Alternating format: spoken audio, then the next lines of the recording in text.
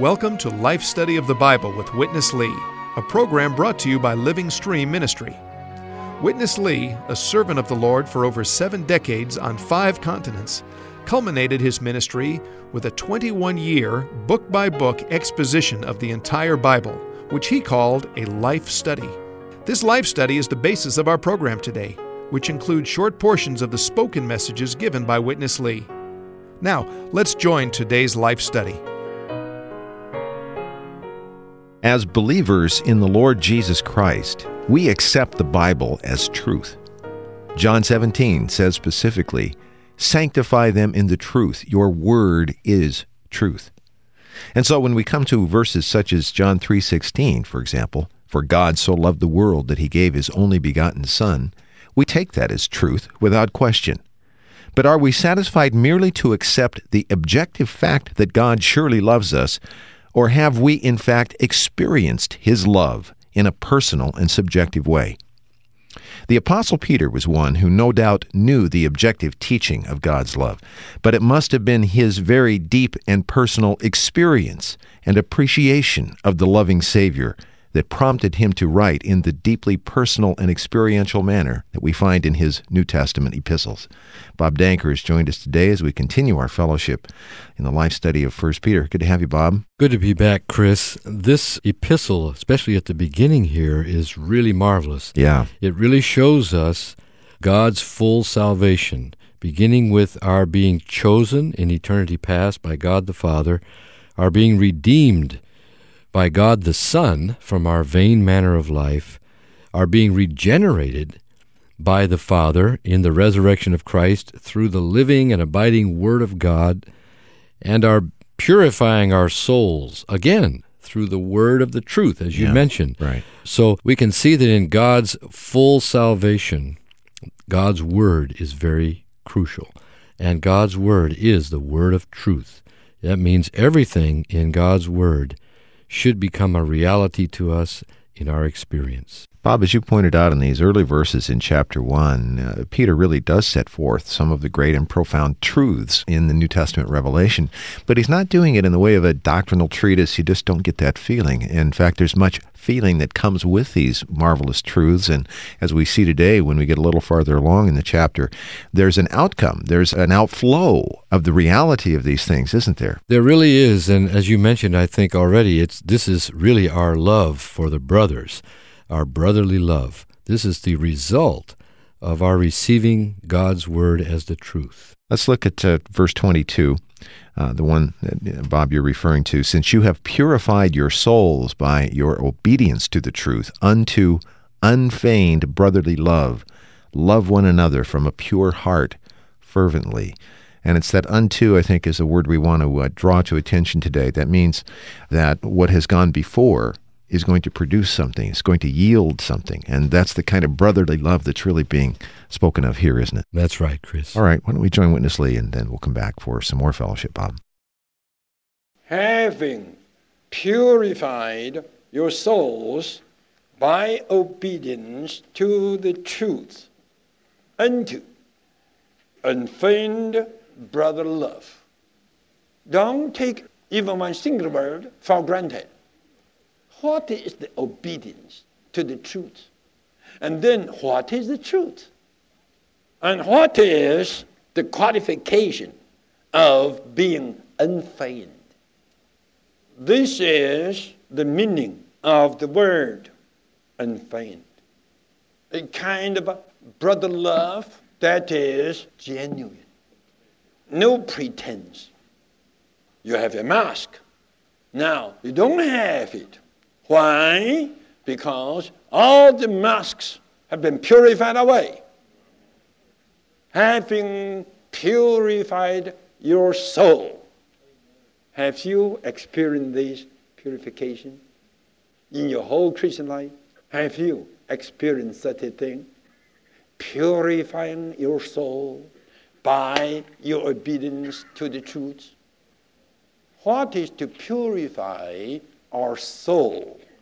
By our obedience of the truth. Let me make the meaning of truth clear to you. This is truth. Truth is the very reality contained and conveyed in the divine word. For instance, God so loved the world. This is not a doctrine, and this should not be a doctrine. This should be a reality. When I read it, I have to check, have I experienced this love? God so loved the world. Does the word world include me? Could you see this? If anyone who reads John 3:16 would check this way, right away this one would be saved. Right away this one would say, oh God, how I thank you. You so loved the world, including me. And this means you so loved me. You see, this is a truth instead of a doctrine.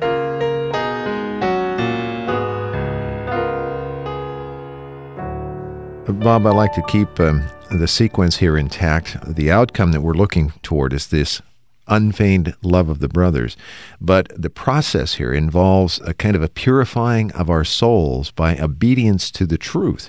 And I really love the practical definition that he gave us of the truth that is really at work here. Why don't you pick this point up? Well, Chris, the truth here, of course, as Witness Lee pointed out, really means the reality.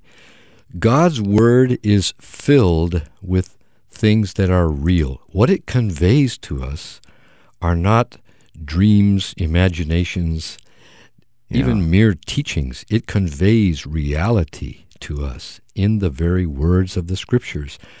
And this reality is really the triune God himself, plus all that he has planned for us, all that he has done for us, and all that he will do for us, and all that he is to us. All of this as reality is conveyed and contained in the Word of God.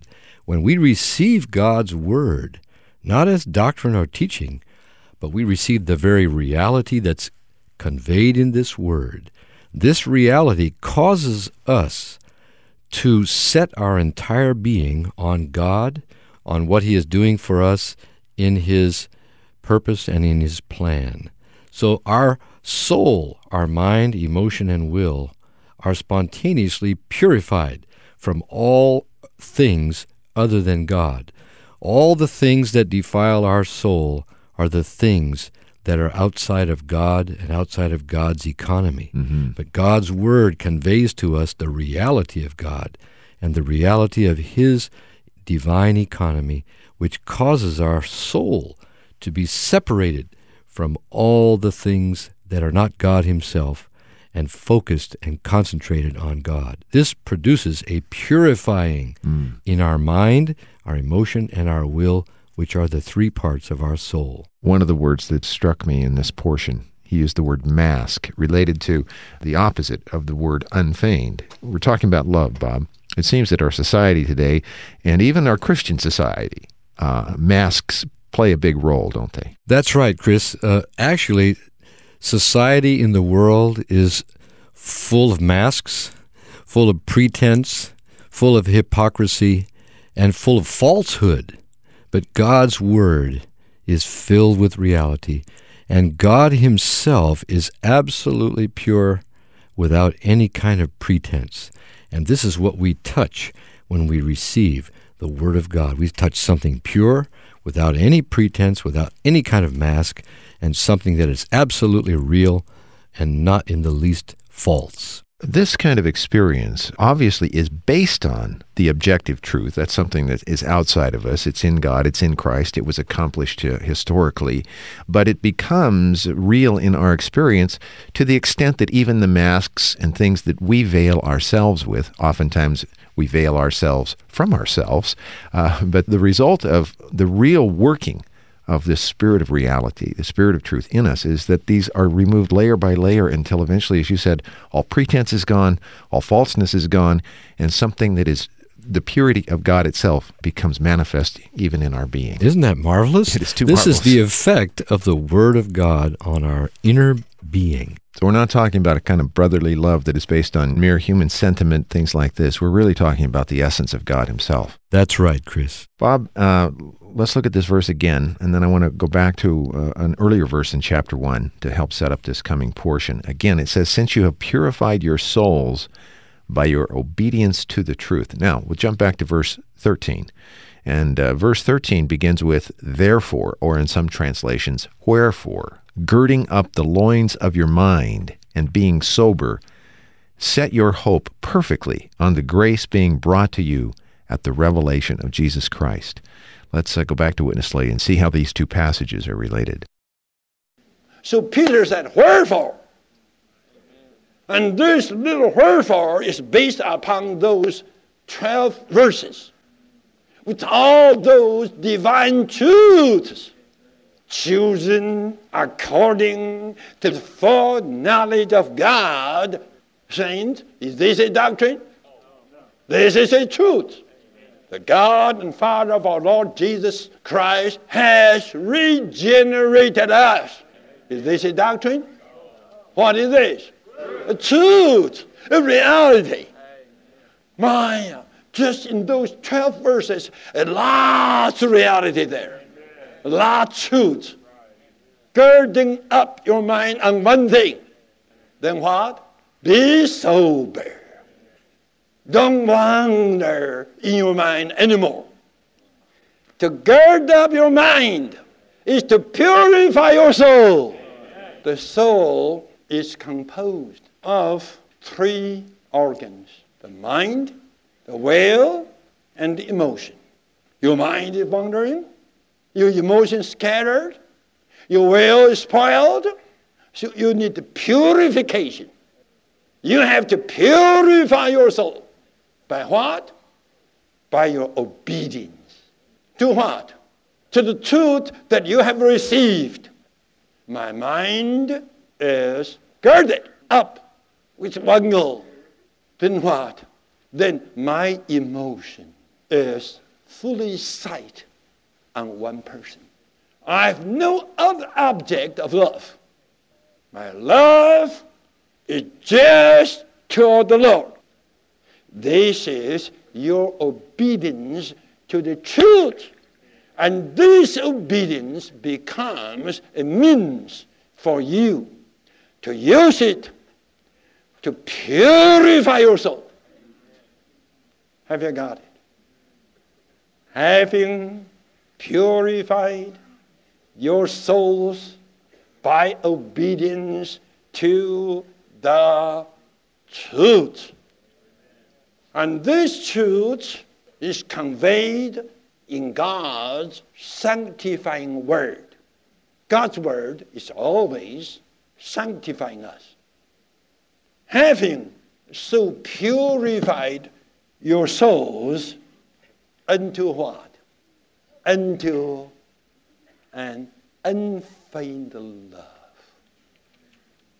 Having purified your soul unto an unfeigned brother love.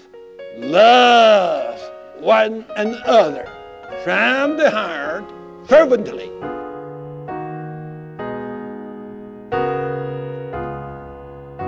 Bob, we have the result here of this unfeigned, this unpretentious, pure love, and it's also coming from a fervent heart. That means a heart that's full of emotion. If we want to experience this kind of love, we need more than just the mere study of religious teaching and doctrine, don't we? That's right. What we need, Chris, is the word of truth, the very truth, the very reality that's contained and conveyed in God's sanctifying word. As you mentioned, this reality is just God himself, his very essence. And we know that God is love. So the genuine and unpretentious, unfeigned love in this whole universe is God himself. And through his word, God conveys his very essence into our being. This has a profound effect on our souls. Our souls are purified through this word of God.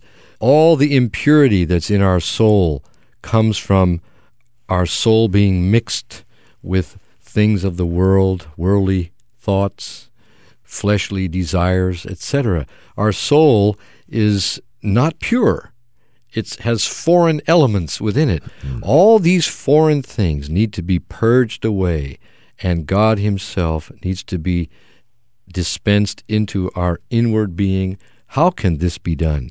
Only through the sanctifying Word of God, which is the Word of truth. When we read the Word and we acknowledge, even with prayer, with thanksgiving, with praise to the Lord, all the realities that are contained in his Word. And there are many mentioned here in this first part of 1 Peter chapter 1, such as we were chosen by God the Father, we were regenerated unto a living hope, and so many truths are here. We should receive these things not just as teachings, but as reality, and we should acknowledge them, and inwardly we should submit ourselves in obedience to all these truths in the Word of God. Bob, I think it's fair to mention that some of Witness Lee's critics would sometimes pick up this language about not emphasizing the objective study of Scripture and use that to criticize, to say that he didn't believe in Bible study, didn't promote studying the Bible. Well, of course, I know, you know better because of the years you spent with him. Here was a man who took the Word of God in all manner of ways, and particularly he spent much time studying the Bible, didn't he? He did, Chris. He spent his whole life from the very day he was saved until the day he went to the Lord, more than 70 years, on one book. That book is the Bible. I would say that probably no man who ever lived understood the Bible better than Witness Lee did, even in the letter, even in the outward teachings of the Bible. One thing to me is striking concerning Witness Lee and his ministry, and that is that what he ministers from the Word is not mere teaching.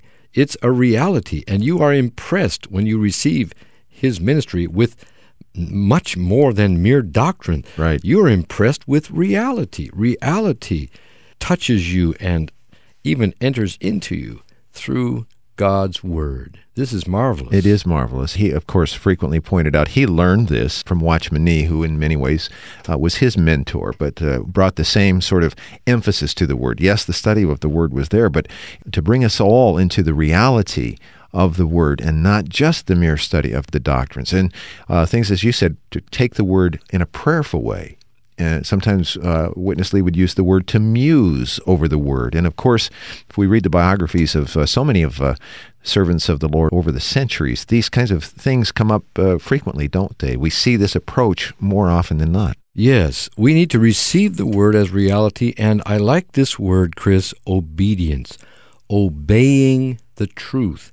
Whenever we receive the truth, this calls forth something from us as a response, and that is obedience.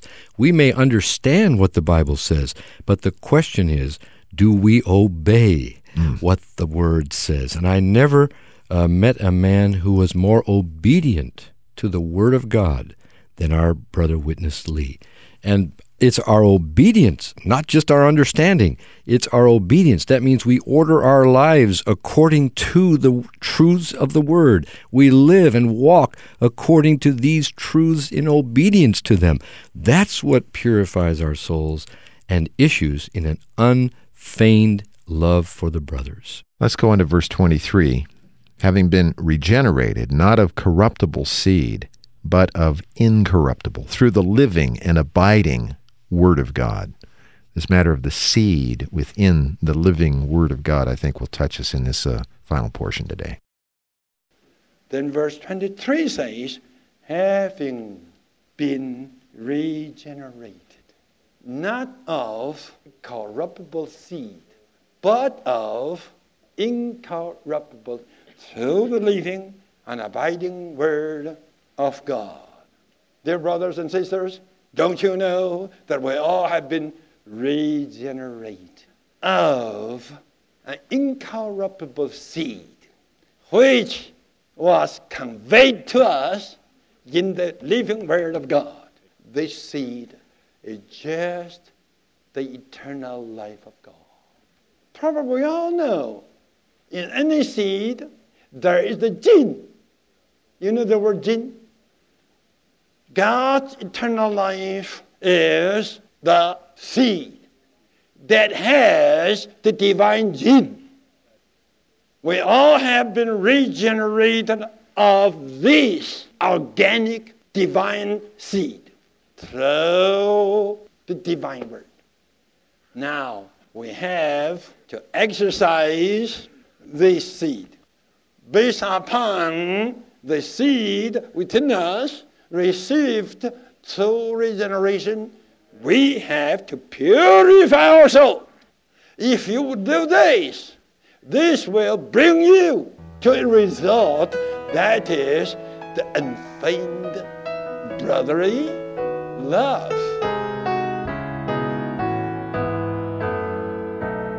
Bob, a moment ago when we were talking about that previous point, you were quite strong about this matter of obedience of the truth. Here we find out that this obedience must be based upon the seed of the divine life that's contained in the Word, mustn't it? That's right. We in ourselves, of course, are rebels and we are opposers of God. But now we have been regenerated of His incorruptible seed, and that seed is His divine life, which was conveyed to us through and in His living Word. Now we have another gene in us, the gene of God Himself in His incorruptible eternal life. And that life supplies us when we come to the Word and we read it and we touch the Word as reality. This life within us responds to that Word and gives us the desire to say amen to that Word and to live according to it. It not only gives us the desire, it gives us the power, the inward energy of the divine life to conform to God's Word. And all of this works together, the Lord's Word of reality with the seed of the eternal life within us, to cause our soul to be purified, and this results in our loving the brothers with an unfeigned love. When we begin to come to the Word in this way, not merely satisfied to study it in an outward, objective way like we would study a history text, it has the effect also of cultivating our spiritual appetite, doesn't it? And, that is when our hunger for the Word really begins to increase. Oftentimes we battle this in our Christian lives, don't we? That's right. We need to have a hunger that never wanes and even increases for the living Word of God. God's Word is so sweet to our taste. It's so nourishing to our inner man. It does require something of us. There's no doubt about that. But it also supplies us with God's essence, God Himself, to enable us to meet its requirement. It's quite marvelous, so that eventually we live together in the church, the body of Christ, with an unfeigned love for the brothers. You can see there's a corporate life implied here now. We're not just individual Christians experiencing salvation ourselves, but God's goal is to have the church as the body of Christ. For this, we need an unfeigned love. Of course, Peter is going to come to this when he talks about a spiritual habitation of God being built up and identifying even us as the living stones for the building of... but he's laying a good foundation, you can tell, even in the way he has structured his epistle, isn't he? He certainly is. Well, Bob, I'm really enjoying this last study of 1 Peter. I'm looking forward as we go further into these verses, and as we've said now in these first 10 programs again and again,